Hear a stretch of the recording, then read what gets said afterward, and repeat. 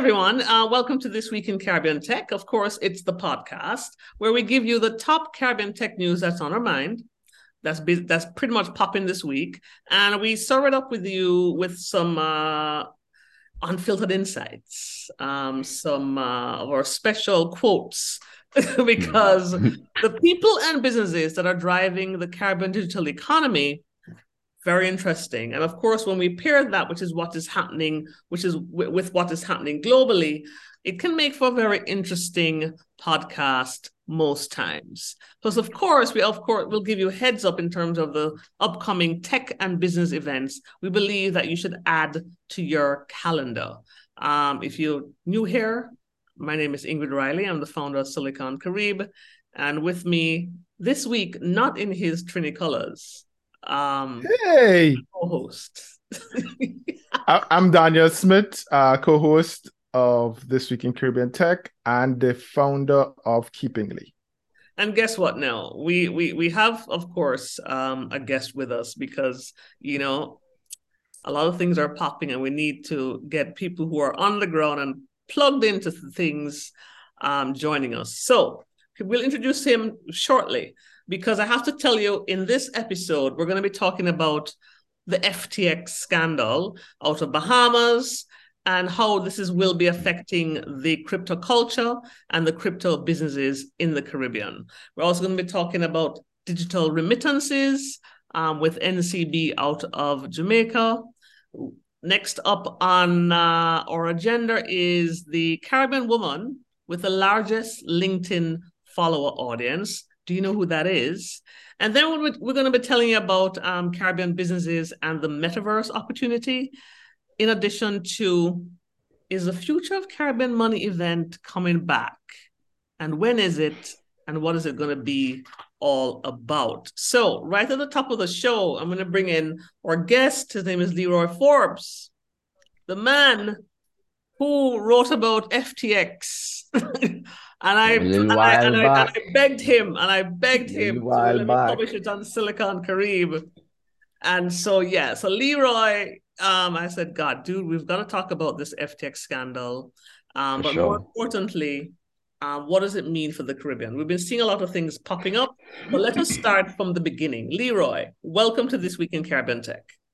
Thank you both for having me on the show. As you said, we've been back and forth for a while now, but we finally actually got to sit down for this. So I appreciate y'all having me on to talk about this complete train wreck that we've been watching slowly happen. Is this the slowest train wreck I ever seen in my 30 years of life? Listen to me. It ain't finished. It's not finished yet at all. Now let's start with it. Let's tell the people what we're talking about. It started around a week ago, where FTX, which was in fact the third largest crypto exchange in the world, with a valuation of around $34 billion US. It was founded by 29-year-old American dude named Sam Bankman-Fried. They moved their headquarters to the Bahamas, Nassau, Bahamas, a year ago. Because of course, Bahamas has very pro-crypto friendly legal framework and environment there. Fast forward to a week ago, all things went to shit. Completely. Now, Leroy, what's been your synopsis in terms of what exactly happened? Tell the people. So what exactly happened was the short version of it is a young fella of a certain persuasion came through with some nice fancy words, a whole lot of money, and convinced everyone to trust him. And people seeing that just might not be the best idea when you really ain't vetting the people. And I'm not saying it's the consumer's fault or it's people's fault for all of this stuff happening, but I think the degree of trust that he's garnered in the super short amount of time that he's been in the space has been alarming from the jump. From my earlier coverage, you had mentioned the article I wrote about FTX coming to the Bahamas. I was skeptical from the jump, Mm. right from the get-go. I said, is this gonna be a good thing? Are we sure this is what we want to do? I understand the possibilities, I understand the opportunities that are being presented Mhm. with this new avenue, with the DARE Act, with the FCSP, with this new infrastructure being set up for this new industry. I completely understood the potential upside, Mhm. but at what cost when you're moving this rapidly into something that in the DARE Act itself, if you read through the DARE Act, they highlight that look, this is going to be evolving because we still learning about it. We still trying to figure it out. Mhm. It's in the act itself. Yeah. So I think diving so quickly into this. Like we want to be the first one out the gate with it. You know, we was proud of, first fully launched, fully piloted CBDC in the world. The first fully regulated infrastructure set up for a regulatory framework for the crypto or the digital assets because they don't want to say crypto. Mhm. But yeah, I mean, when you go fast, you break things, and they break. FTX come through and break in a lot of windows in this house. Yeah, pretty much what in essence what has happened is that they have that 34 billion US dollar valuation is now zero. Gone. It's What negative. It's negative. it's negative Exactly. now. They owe a lot of people money. So in other Hmm. words, it started in 2019, and here, 3 years later, they had a liquidity crunch. Hmm. They could not get raise money in time to back up the moves that they were making in the crypto Hmm. market. Somebody who had shares in them, and somebody meaning the owner of Binance .com, Hmm. which is the second largest. No, it's the second largest crypto exchange Hmm. in the world, which is run by this Chinese dude called CZ. CZ. Um, CZ. So he said, you know what, he doesn't like what he's hearing and seeing, so he's going to sell his shares or an FTT token, whatever they call it. And so that seemed to have alerted people to how illiquid FTX was. And it sent the crypto market on a tailspin. It went from, like Bitcoin and ETH dropped a good Hmm. double digits without question. Bitcoin went to 16, no, down to 15, which is the lowest it has been in Hmm. over 2 years. ETH dropped down to 1,200 up from a high of 1,800 or 1,600 it was during Hmm. the last couple of months. And CZ decides that he's going to, help out by trying to take over Hmm. FTX. He went in, he probably looks at the books and go, oh, hell no. Yeah, no, no. Hey, And hey, so let me. that led to a whole bunch of other things that people were like, well, what exactly is happening in FTX? And they Mhm. realized that the emperor had no clothes. Let me throw a little extra spice in the pot though. Woo! Mm-hmm. You think, because all of this, like you said, was triggered by it was a simple tweet. It was just one tweet that Yes. CZ put out. Yes. It started the domino effect. You think that was intentional? I'm gonna come to that because I'm gonna come to that in a bit. I'm gonna come to that a bit. But what has happened over this time is that investors, Sequoia Capital, which is one of the Mhm. best venture capital firms in the world, who actually invested in FTX, and then FTX was making too much money, it reinvested back into Sequoia to the tune of Mhm. 500 million US dollars. They Mhm. started just okay. This is something is going wrong. They've started writing off their investments, and so all of the venture capital firms, the pension funds, the education funds, the high net worth individual and investors realized that their money was gone. And they started doing a lot of investigations as to what exactly happened. And it basically boils down to that FTX seemed to have been a pyramid scheme. You take from Paul to pay Peter, and you're hoping that whatever happens in between that righteous cycle, it can go on and on until somebody raises their hand and say, hey, give me some of this, and then you can't. That's basically what it is in a nutshell.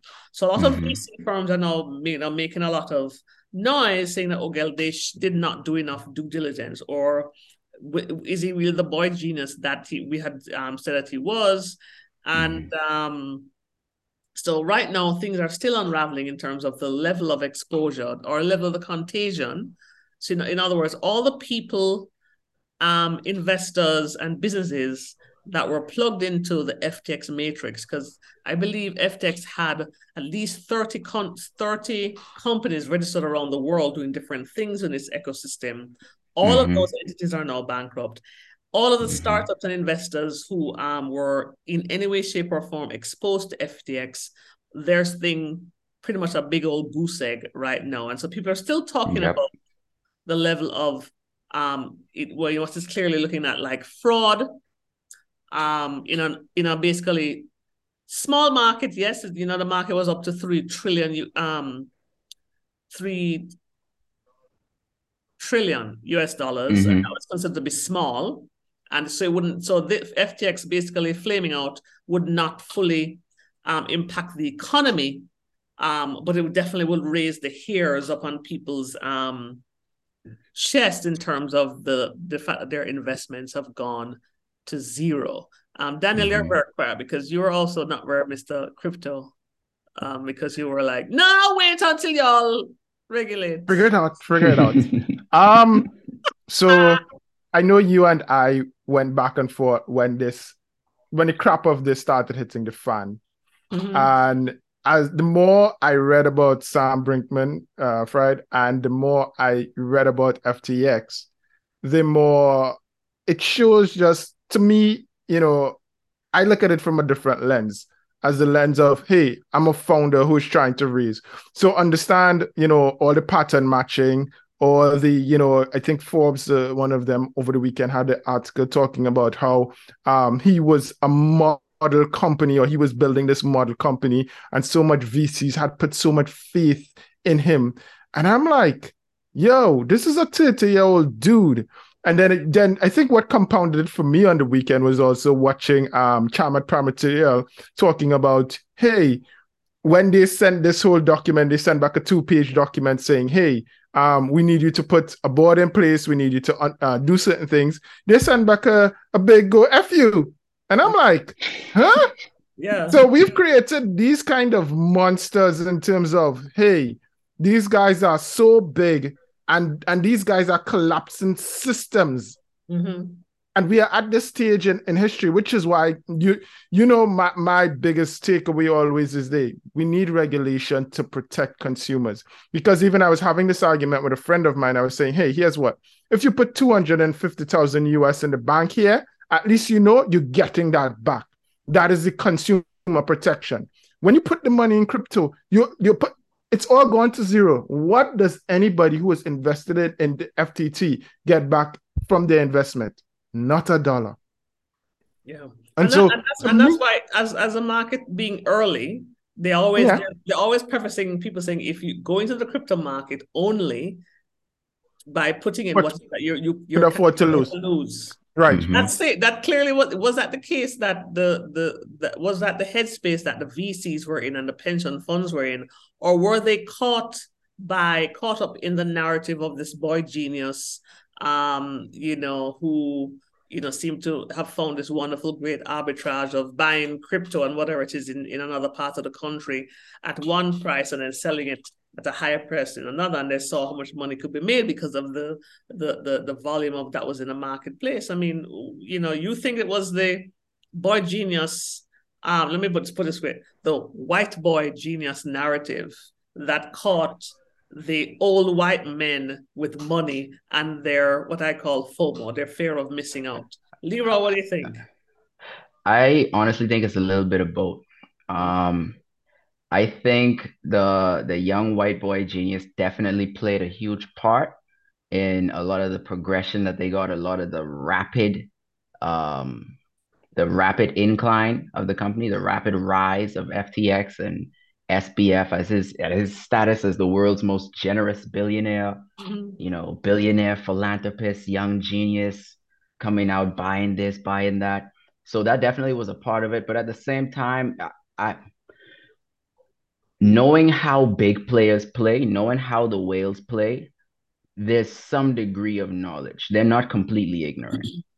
They weren't completely just, a smile and some quick words and a lot of large vocabulary. They weren't just won over by that. they had to know something along the way. And that's not saying that they were aware of fraud or they were aware of the Ponzi dynamic that basically made up the infrastructure of the company. But they knew, look, whatever it is you're doing, you're gonna make money. I want peace. The infrastructure is set up, the governments are already on board.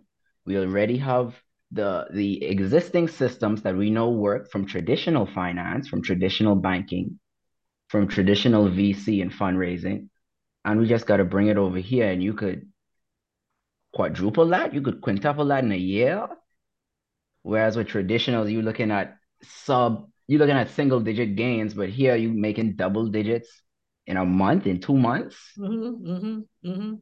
They jump on board. They don't have to hear the whole story. They don't have to hear it. So and once one on board, all on board. Correct. You seem to have that sort of a multiplier effect. Money's being made here. We're gonna go over there because again, that's the game of a VC. They wanna have the 10x, 20x, 50x that they're used to. So if this is a market that can give to them, that they're gonna put their attention and their money behind it. Okay, so we've established what has basically happened, and it's still unraveling in the United States. People are being chased, maybe, be brought in from Bahamas and extradited from the Bahamas to the States. People are saying, oh, well, this is criminal. There's highly likely that somebody or some people are going to be going to jail. But the economy is going to still retain. Crypto is going to still go on. But this was simply a really big, bad actor who got caught, with no emperor, with the emperor had no clothes, even though one of the things that really caught me was that when things were shut down and there's no money and, FTX was going to zero, they had $600 million on their exchange that was hacked and sucked out by whoever it is that was local in Bahamas. Why was it then? I don't know if you know anything around this. Why was it then that nobody else could have pulled out their money anywhere else around the world, but in Bahamas, based on the report that I saw, based on their local laws, but people who are native to Bahamas could actually have access to their funds, and $600 million was reportedly hacked. Where did that go, Leroy? Where do you think it went? They're going in someone's pocket. They're going right in someone's pocket.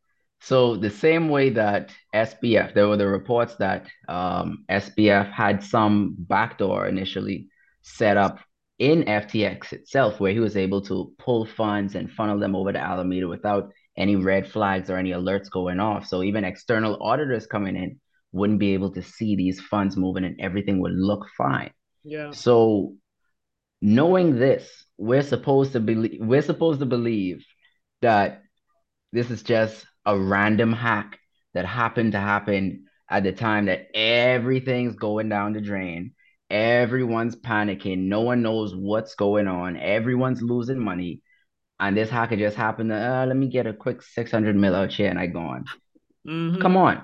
Yeah. Like there's something fishy. There's something not right with the story in and of itself. It has to be either someone directly or indirectly tied to any of the heads of the entire company, of the corporation. There has to be someone that knows the ins and outs. The same way there was that backdoor for the funneling of the funds. It's easy to make something look like a hack if you know the system. It's super easy. And you're telling me now with these funds draining out, FTX suddenly has such lackluster security that a hacker just happens to, your security doesn't just drop when you lose money. Like I understand you don't have the funds to upkeep daily operations, but if your security was set up, your digital security, your cyber security was set up to where this was not just one of the top, but one of the safest exchanges on the planet, that don't just go out the window in a day, a couple of days, in a week. So either your exchange was always trash, or someone with access was able to get in, move some numbers, type in some code, and make it look like it was a forced entry. Yeah. Which one sound more plausible? Well, I don't. We're gonna stay far from any lawyers on this show. So, but Leroy, Ingrid, just to get Leroy is. I understand what Leroy is saying, but what I wanted to understand, even though from a country perspective, What is the feeling in the Bahamas currently at this stage around FTX? Well, I'm currently living in the US. I do keep in contact with people back home just to get a general feel for the climate and everything that's going on. So I try to keep constant tabs to keep up to date on what's happening. And for the average person, this doesn't change much Right. because the average person isn't even aware of what's going on. This doesn't affect them. Most people aren't even involved in the space. But for the ones that are in the space, for the ones that are heavily invested into some of these centralized exchanges, some of these newer companies that are establishing themselves, because previously people had to do all of their stuff internationally. So this was the first year that the opportunity was presented for everyone to invest here in the Bahamas and still have access to this space. So there's definitely a knock to that confidence for the people that are actively in the space, that have been doing this stuff, that have been in for 1, 2, 3, 4 years. Seeing all of this play out in just the first year of operations was a huge hit to consumer confidence. Now, it's not dissuading too many people. The majority of people that I found that seem to are taken aback completely and wary of the space as a whole tend to be some of the newer people into the space. Some of the people who entered probably within the last year and a half. This is a bad taste because this is a super bear market. This isn't just a bear. So there's definitely a knock to that confidence. But luckily, from the conversations that I've had, it doesn't seem like people are completely turned off from the space. More wary for sure, and definitely more hesitant, but still not completely turned off. Well, what we're seeing here out of the Bahamas is that the Bahamas law enforcement is investigating criminal misconduct at FTX. Of course, the crypto exchange that was once valued at 32 billion, and they're now suing for bankruptcy. What they're basically saying is the Bahamas police is investigating Sam Bankman-Fried's beleaguered and now bankrupt crypto exchange FTX for criminal misconduct. And its financial crime investigation branch is working closely with the Bahamas securities regulator in the investigation. And so, of course, they have frozen assets there, and he's under investigation. But, before I get into the truly Caribbean part of things, the crypto is quite new. Blockchain, fintech, well, not blockchain, and basically what I call it's sexy baby, which is crypto. It's been around since for the past I think 13 years now. I think that was when Satoshi Nakamoto was 13 years old.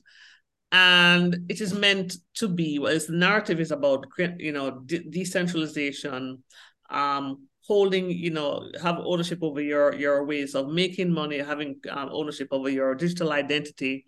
And there are numerous ways in which crypto can solve different problems in different areas.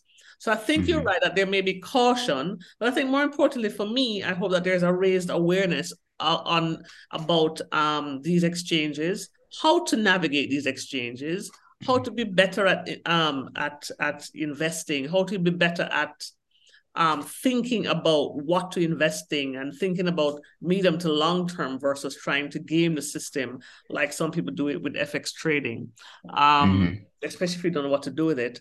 But I think this is, for me, I'd like to think positively. Without question, some of the bad actors will always be there, especially in the early parts of any industry, trying to take advantage of what I call information arbitrage. In other words, if you don't know what is happening over there, I'm going to tell you what's happening over there, and I'm going to fool you and take your money as you go over there to find out better. And so I think there are a lot of bad actors in the market that are taking full advantage of lack of awareness, lack of adoption, lack of understanding. And so that's why it calls to be mindful about how you operate in this market, both as an individual, as a startup, and of course, as a venture capital for a more a high net worth angel investor. Because I do believe in blockchain. I do believe in Web3. I do believe in crypto. But it's just, I'm glad that there are a lot of the bad actors that are being thrown up right now for who, and being shown up for what they truly are. So let's see what comes as a result, especially from the American side in terms of regulation. But it seems as if the Caribbean is open to other actors, right, Leroy? Now we're getting to what does this really mean for the Caribbean? Oh yeah. What's this really mean for the Caribbean? Now I have my own theory, and then y'all can poke holes or add to it, right? So I think maybe around the same time I tried to validate my timelines, but I didn't fully do so. When you hear of FTX made home in the Bahamas because of the DARE Act and because of the crypto-friendly business environment there. Prime Minister of Barbados, Mia Mottley, made an announcement earlier this year that they were in talks with Binance of doing some sort of a partnership that would expose and give opportunities to the Bayesian population. We haven't heard anything in terms of the developments where that is concerned. So right now, in the Caribbean now, FTX is dead. Celsius also died, and that's out of Bermuda. But the Chinese are here. Let's go. Just the part I was waiting for. Couple of months, right? Just of the last couple of months, two things have happened. Now, I heard about OKX already through Dr. Gillian Bethel, who is one of the co-founders of Crypto Isle in Nassau. And that's where Silicon Crib had our Future of Caribbean Money event last December. Now, I knew about OKX. So OKX becomes the second crypto exchange to open in crypto-friendly Bahamas. They announced this just this month. Then popped up again, where we said another Asian crypto exchange, Chinese-led crypto exchange called Weebly Global, is moving to the Caribbean. And the person behind this is a dude named Justin Sun, who is Chinese and is known for being, flashy types in the space. He has been trying to get UB Global to the Caribbean. So he said in an interview that it's either going to be Dominica or Panama, or Bahamas. But we're all thinking that it may be Dominica because he has a deal with the Dominican government to do a Tron token to help them to raise money and to promote their heritage and tourism product. Yeah, so you said that right now. So CZ from Binance announced that we want to do something in Barbados. Nothing fully yet, but I believe in another year, we'll probably hear something when things have died down with FTX. Then we have these two other Chinese-led crypto exchanges that one is heading to Bahamas, OKX, which is actually led by Dr. Gillian Bethel, co-owner of Crypto Isle, who also lived in Asia for around 10 years as a doctor. And then we now have another Chinese-led crypto exchange that is moving to the Caribbean. So I'm just saying, the Americans seem to have been bounced out and the Asians are nesting in the Caribbean. Does that feel familiar? No, man. I've never heard of those kind of developments happening in the Caribbean. Not once have I seen that not one time. No, this is all brand new. Never seen it before. For me, I'm just saying that's really interesting. But Ingrid, and what about your French Tron? Well, Tron, led by Justin Sun. Justin Sun he was the owner of the Tron blockchain, and he still is the World Trade Organization ambassador for Grenada. Grenada, right. A Chinese man, WTO ambassador for Grenada. Very But interesting. but also I know that I sent you this one when Tron started trying to lend FTX money to try to help them out. And again, it's very interesting the way how and Caribbean governments, Ingrid, you know my spiel. Caribbean governments have to get very smart in terms of how we protect our customers. Yeah. And the reason why I asked Leroy the question, because I know even when, if I go back a couple of years ago, when Clico collapsed, part of the biggest collapse or part of the biggest impacted countries was Bahamas. And I know they were putting a lot of infrastructure around, making sure that they protected their citizens. And here we come again, nearly a decade, 10, 12 years later, we have FTX, and Bahamas was one of those who were really pushing ahead with the laws around the sandbox, around, being crypto friendly, etc. And so the question really lies around how do we make sure that we protect Ingrid, auntie, and she uncle on the corner who may not necessarily be impacted as much, but they have strong interest, because here's what everybody's trying to find a way out of their current circumstances. And so therefore they see all these newfangled shiny things before them, and they may take a chance. Because one of the things that I've realized even in the Caribbean is that you have, everybody will try to be selling you, oh, you should get into Amway. And I'm talking, not necessarily own digital products, but this man want to sell you Amway or sell you something, or you should join this or join that. I've had friends who've been come to my house, hey, you should get involved in this and that. I'm like, okay, I'm not interested.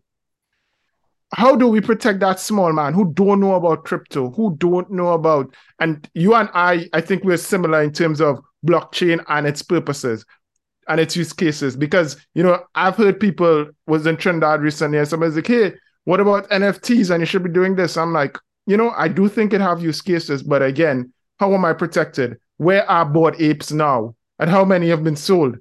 And so we really have to make sure that, one of the things that we do on this program is about advocating for the consumer sometimes, but the real question is, how do we ensure that Caribbean governments are cognizant? Because you did say Barbados was quiet. Yeah, but what will that look like in a few months after FTX has died down? And will we make people accountable to protect the end consumer? Leroy, you want to jump in there? Yeah, so I think for me, the focus needs to be on the individual as opposed to the infrastructure.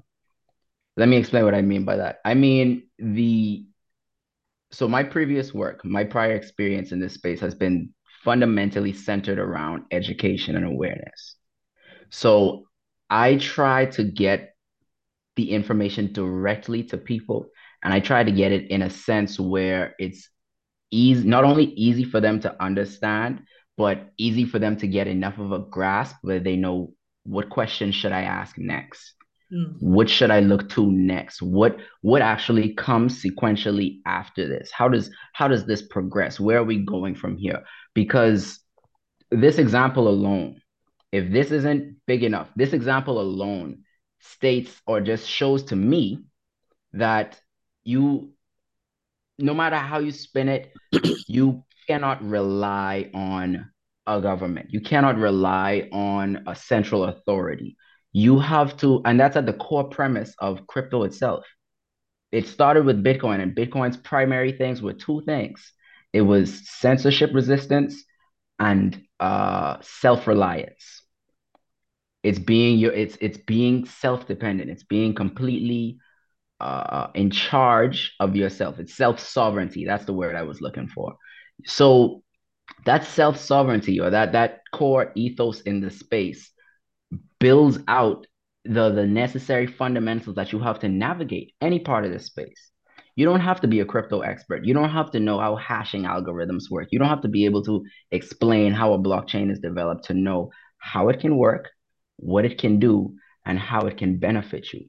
when you have a higher base or a higher baseline of people that understand just how the stuff works, when they understand what it's supposed to do, then you don't have to rely so heavily on the government side. Now, that's not saying there shouldn't be government side. We definitely need more widespread education on both sides, on the individual and on the government side. It's absolutely necessary. But at the end of the day, it comes down to that individual being able to take accountability and responsibility for their actions. Yes, there needs to be some protection, but you have to understand going into it what it is you might need to be protected against. If you're just throwing money into FTX, anyone who is new to the space, throwing money into FTX, as far as they were concerned, they were putting money into an establishment that's accredited by the government. It was greenlit by the government, so it should have been safe. Yeah. So for me, I just kind of want us to, you're right. There should be, without question, some sort of a general government oversight. Not to thwart innovation or to try to make markets that is pro certain actors or anything like that. But definitely should be some government guidelines. But you're right, there needs to be the individual who has to take responsibility in terms of understanding what they're getting into and know what their risk tolerance is. And this goes for anything: crypto, stocks, real estate, starting a business, the whole 9 yards, right? For me, you're right. That's what I'm hoping, that with FTX and all the light that is shining on FTX, for the individual or for other, investors, that they will now be more inspired to go and learn more about what is here right now, what is invariably will become a part of their lives moving forward. And so I am hoping that this is a call for awareness that will lead to more adoption. And when we talk about adoption across the region, I did a piece months ago around the top 8 Caribbean crypto countries.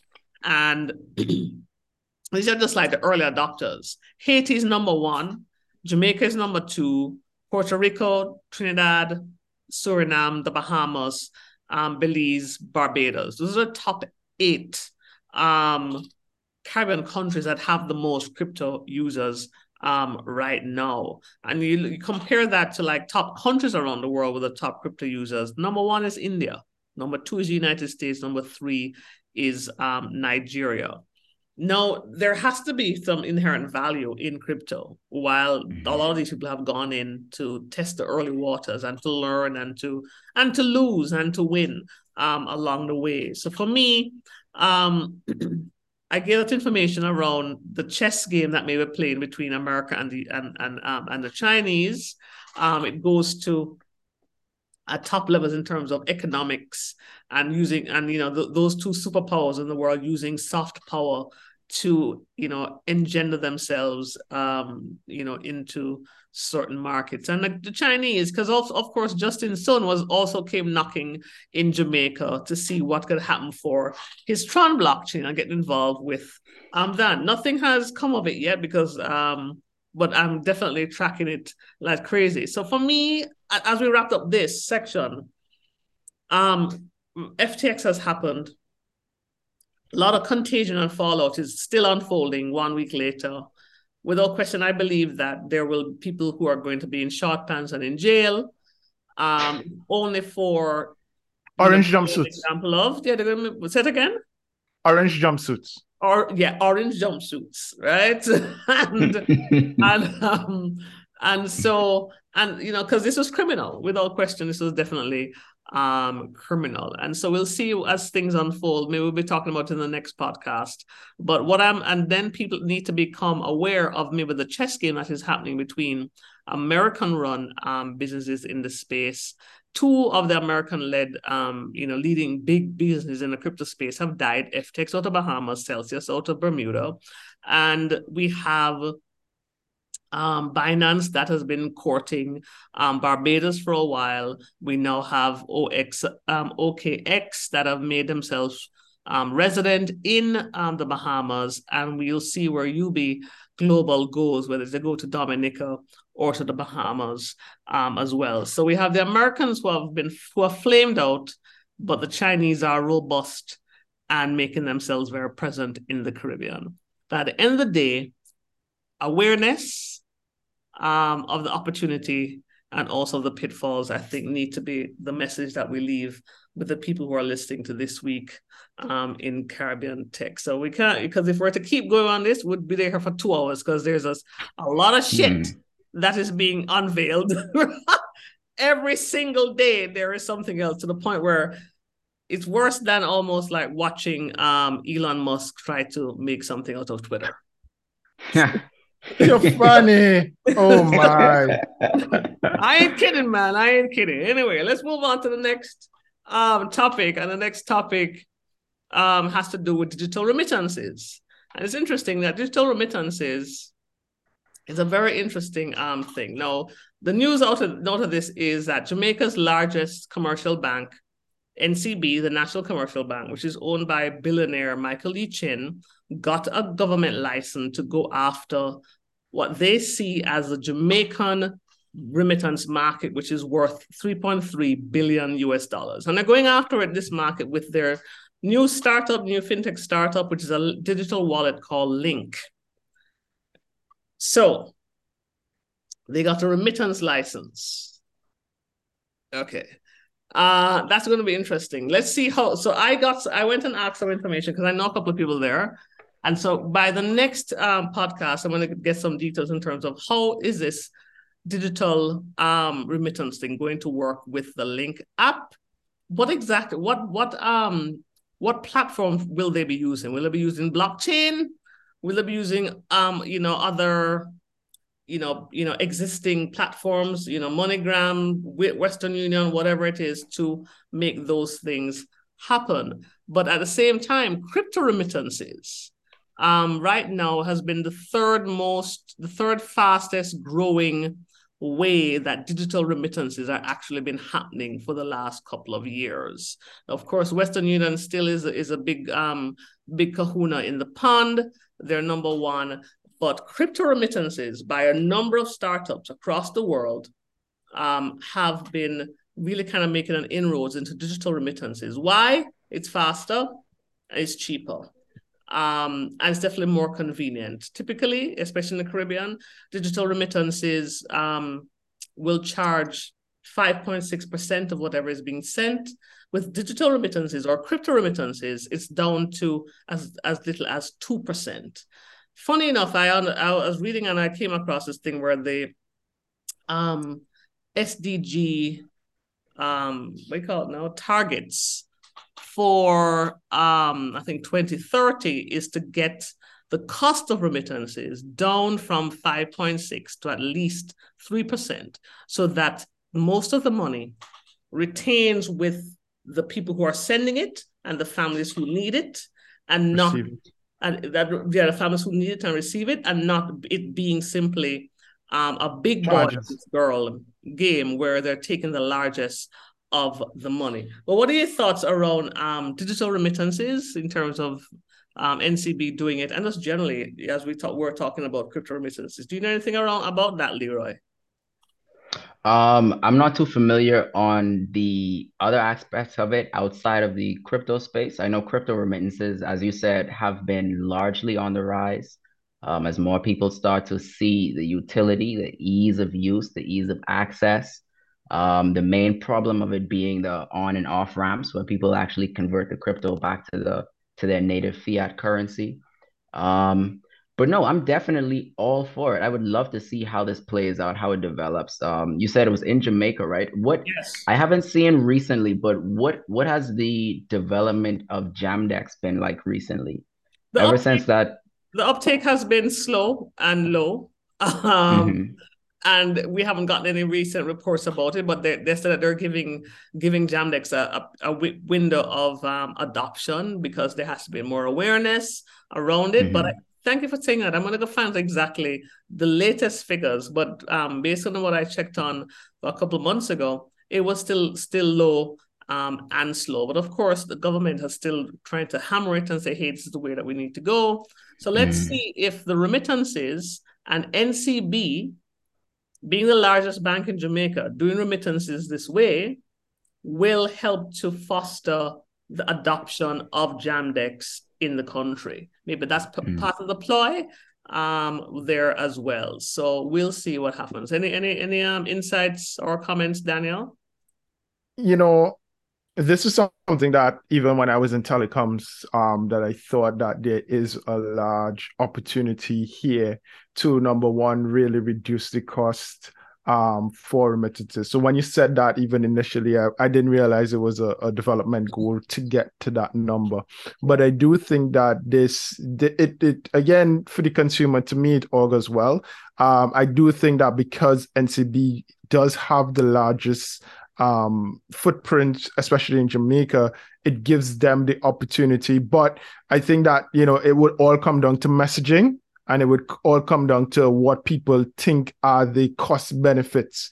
Because I know Grace Kennedy is like the largest, between MoneyGram and Grace Kennedy, I think they're partnered. So the way how that works, and then driving that cost down. But in the region, the amount of money that is sent, especially when we start looking at Jamaican diaspora sending back home, that's billions of dollars. So I guess the next move now is on to see how Grace Kennedy reacts, and then what they actually do in the space from a competitive positioning to really try to empower. Because what we have understood, I mean, if we go back to even telecom days, there's a bunch of money that is made off of Caribbean consumers, and we prop up a lot of these companies. Yes. And only when we have competition do we see costs. So we talk about cable and wireless, and when Digicel came in and how that drove the cost down.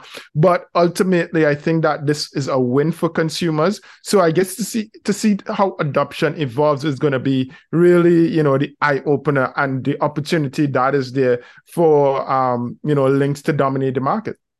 Yeah, you see, again, you're correct. It's going to be interesting to see how Grace Kennedy, which does MoneyGram, and I think VMBS does MoneyGram as well, but Grace Kennedy owns the largest amount of remittance outlets across Jamaica.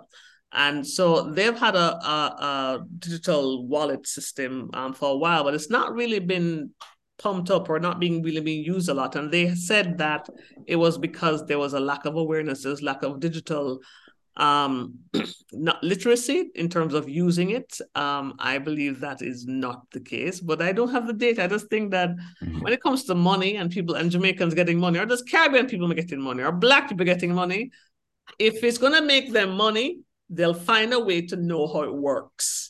Punto final. This is why I keep saying that let's just see in terms of Grace Kennedy and how they respond, but also Digicel. Digicel partnered with Paymaster, and Paymaster is a bill payment network across Jamaica. They were bought by Digicel. Of course, Digicel is the largest, I think, still largest telecom company across the region. They pretty much have been using digital money called credit or airtime since they've been in business. The mere fact that you can actually move money and send airtime or credit to each other's phone, that's a form of digital money. Yep.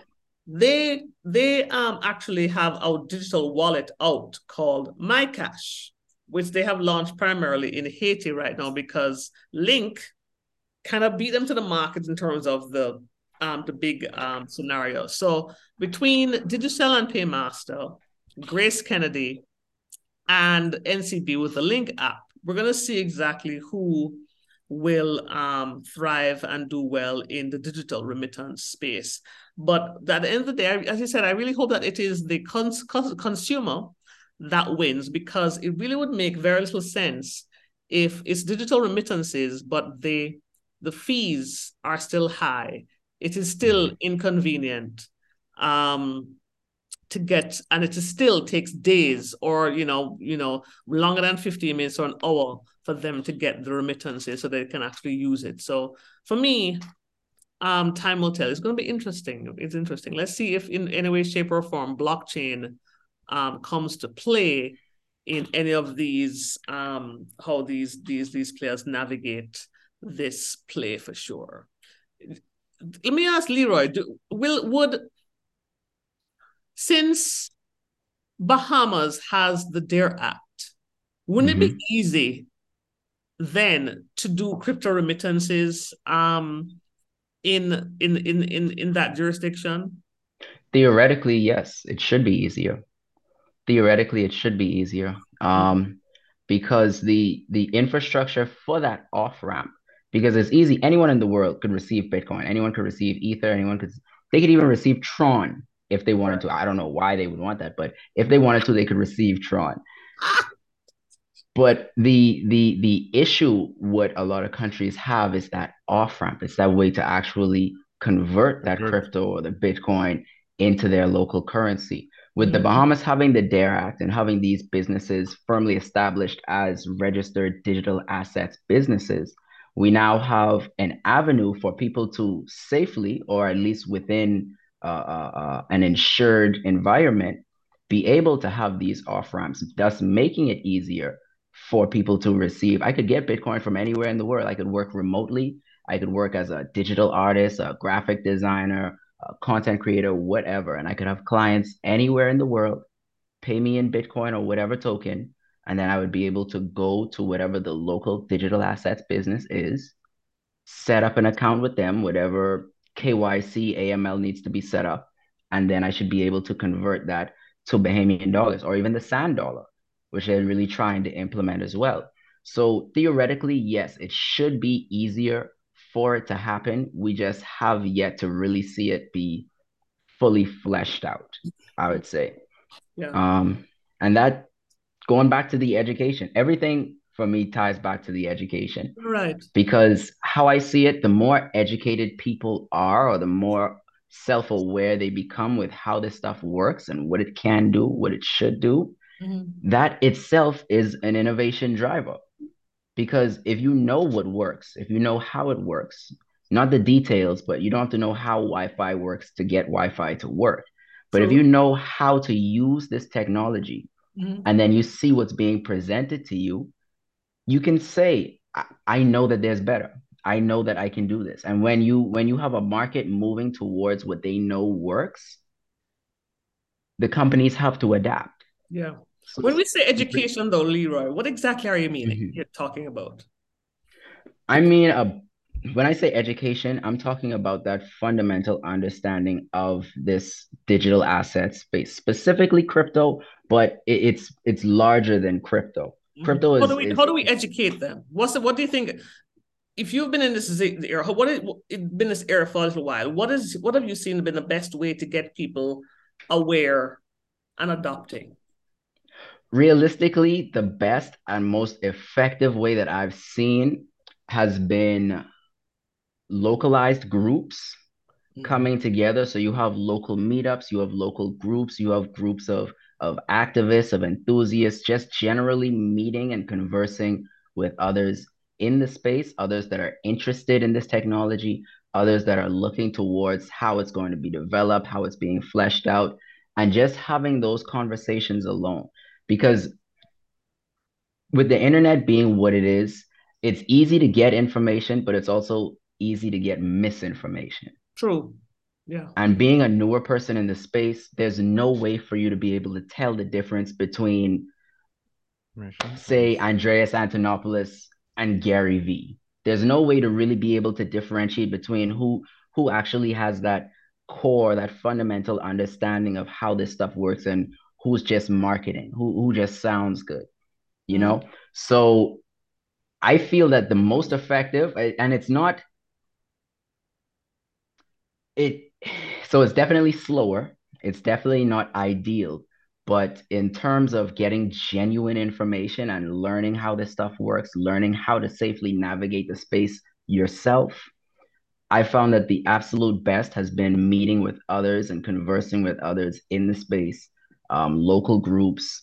If you can, get out, get off your island, leave your state, your country, wherever you are, go to one of those international meetups. So then you're exposed to newer ideas. But even if that's not on the table, just meeting with people locally there's huge benefits to having those conversations once a week.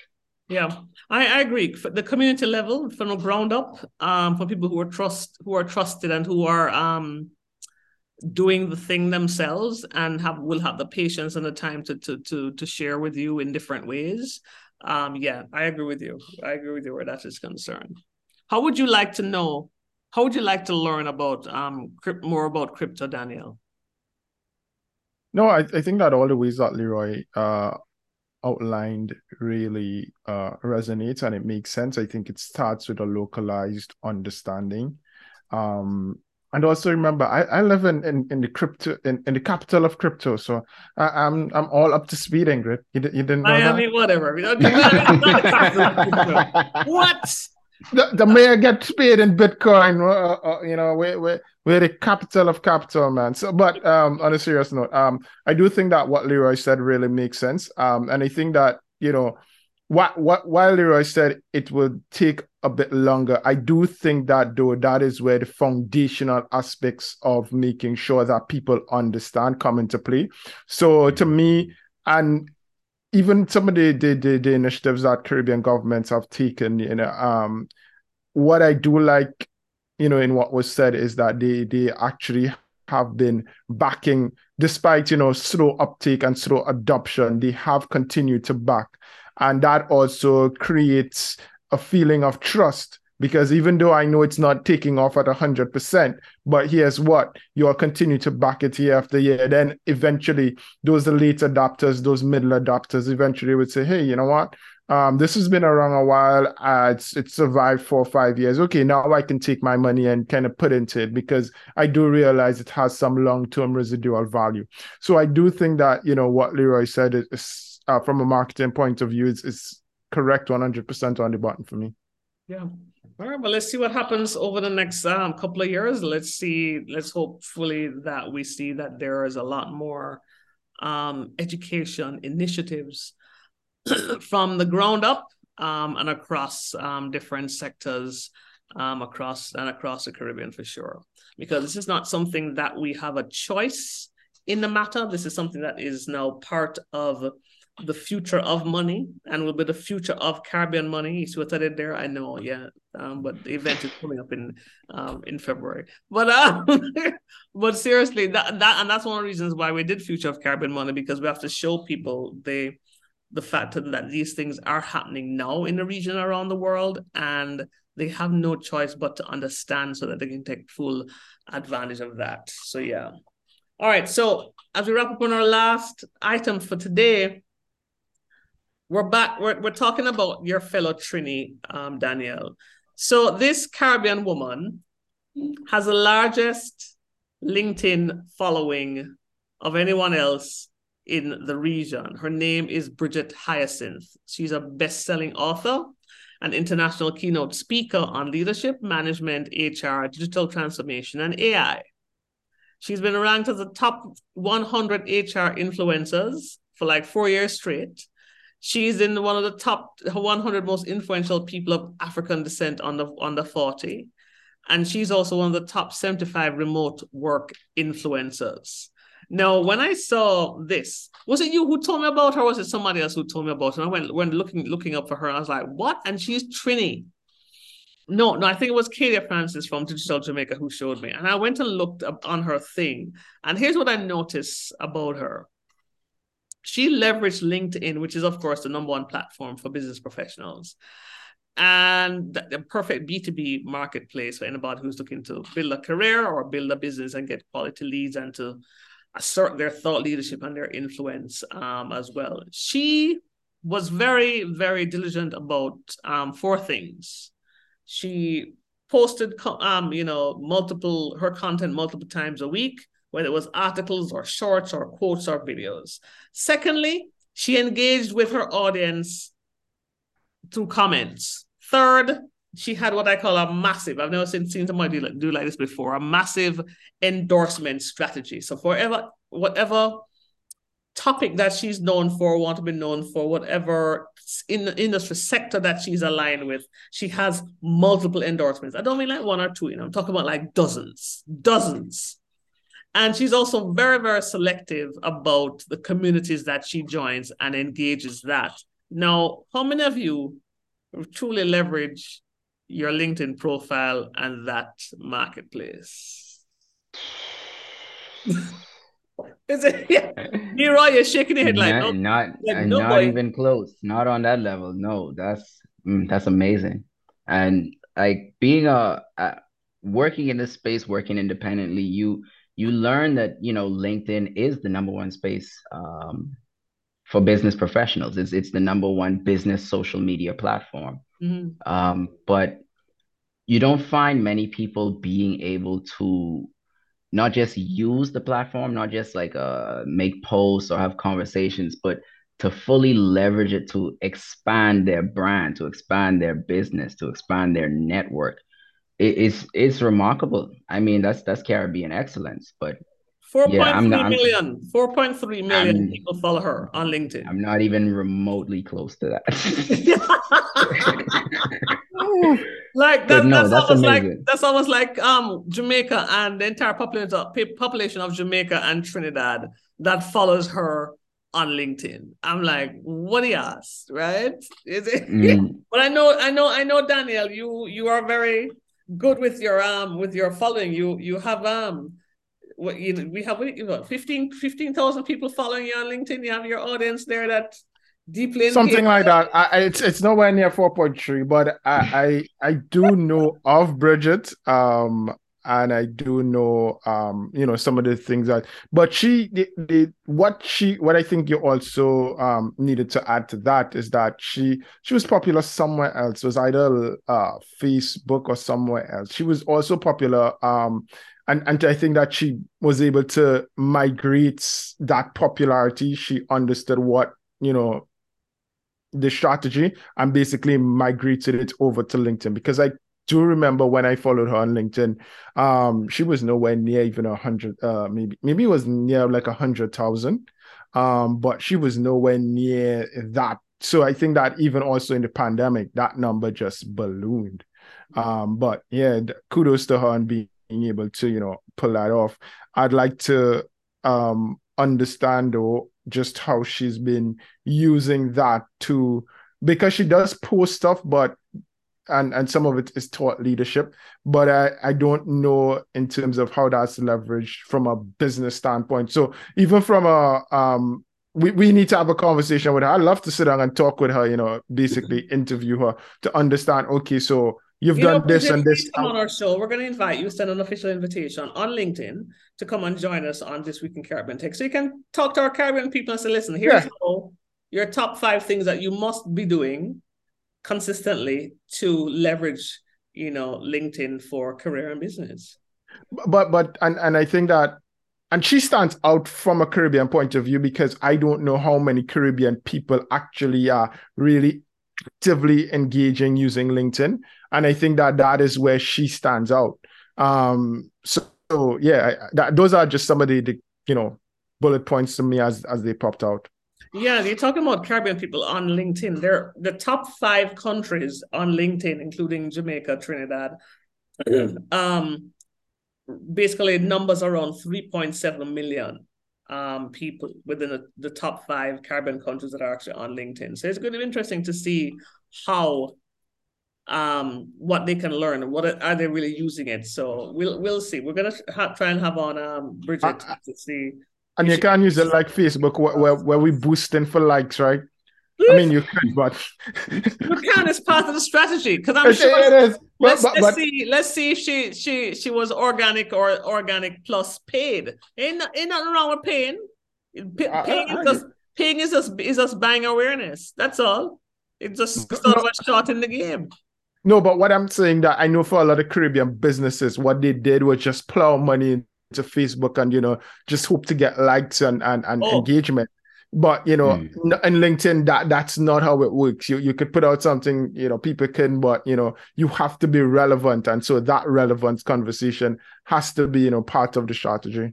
For sure. And we're ending now with information about 2 events, and the first is happening this Friday, November 18th. Caribbean businesses are going to be heading to the metaverse. They're going to learn about this $5 trillion opportunity. It's an event that is being put on by Caribbean economist Mala Dukran, And let me open this up here because we endorsed this event. Silicon Caribbean endorsed this event. And so, say it again. The metaverse. The metaverse. So basically, what Marla is saying is that, listen, she cares about the fact that she wants to put this opportunity in people's hands to be early adopters. She believes that the trends of the future can start right here in the region. I'm with her with that. So she's going to deliver her annual economic outlook for 2023 in this metaverse event. But also there's going to be like a lineup of, nine speakers from 5 countries that's going to be talking about things around climate tech, the tech entrepreneurial ecosystem, what to expect in terms of inflation, economics, and that kind of a thing. So, and believe it or not, of course, she may be based in Bahamas right now, in the Barbados right now, but she's a Trinidadian. So it wouldn't be a thing if they didn't have some soca. So there'll be a live concert in the metaverse by 3 Canal, the Trinidadian Rhapsody Band. So we have endorsed this event. So if you want to go to understand what this potential that the metaverse holds for Caribbean businesses and for businesses generally, because McKinsey has put out a report that by 2030, the metaverse will be generating around $2.5 trillion in value globally. If you want to actually learn more about the metaverse and its potential business opportunities for your Caribbean business, then go to siliconcarib.com. In fact, go to marladukaran.com/metaverse. And there's limited seating, but use our code SC for Silicon Carib, SC, the number 10, SC10, and get 10% off your ticket. So you can go to siliconcarib.com, see our article there about this metaverse event that is happening this Friday, November the 18th. Click on the link and go buy your ticket and get 10% off using our SC10 code. So yeah, so there's that. And then the last event I need to tell you about is ours. We had put on our first Future of Caribbean Money conference December last year. It was December, and we held it in the Bahamas because, of course, Crypto Isle at the time was opening, and we know that Bahamas was going to be doing some interesting things. And so this year we had 300 people participating from 22 countries. We had 40 speakers, and the response was great. We decided to shift and do the event not just annually but twice a year, more as a trend forum, a half-day trend forum. So we're having our next Future of Caribbean Money Trend Forum on Wednesday, February the 1st, 2023. And it'll be all about the outlook for the year, trends, and startups. And we're focusing on e-commerce, digital payments, Web3, and remittances. So if you want to know what is happening with that as we flow more information around that, stay tuned by signing up for the This Week in Caribbean Tech newsletter at siliconcarib.com. And of course, stay tuned here to This Week in Caribbean Tech. So look, guys, I ate that, we're done. It's I have an event to go to. Daniel has to go deal with his family. And Leroy, where exactly are you right now in the world? So right now I'm living in Maryland, not too far, not too far from now. So I never stray too far. But yeah, working remotely here as a writer, research analyst. But yeah, I still try to make my way home every now and again. I definitely have to come to the next Future Caribbean Money event. I was supposed to come last year, but I couldn't make it. But I definitely got to catch this one. So I marked that date down. Yes, we will definitely keep you posted for that. So any last fighting words from anybody? And before we wrap up and say toodle pips?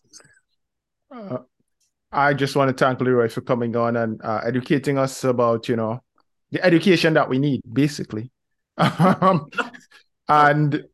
really kind of shining a light about what is going on from the perspective of, FTX and, what is happening.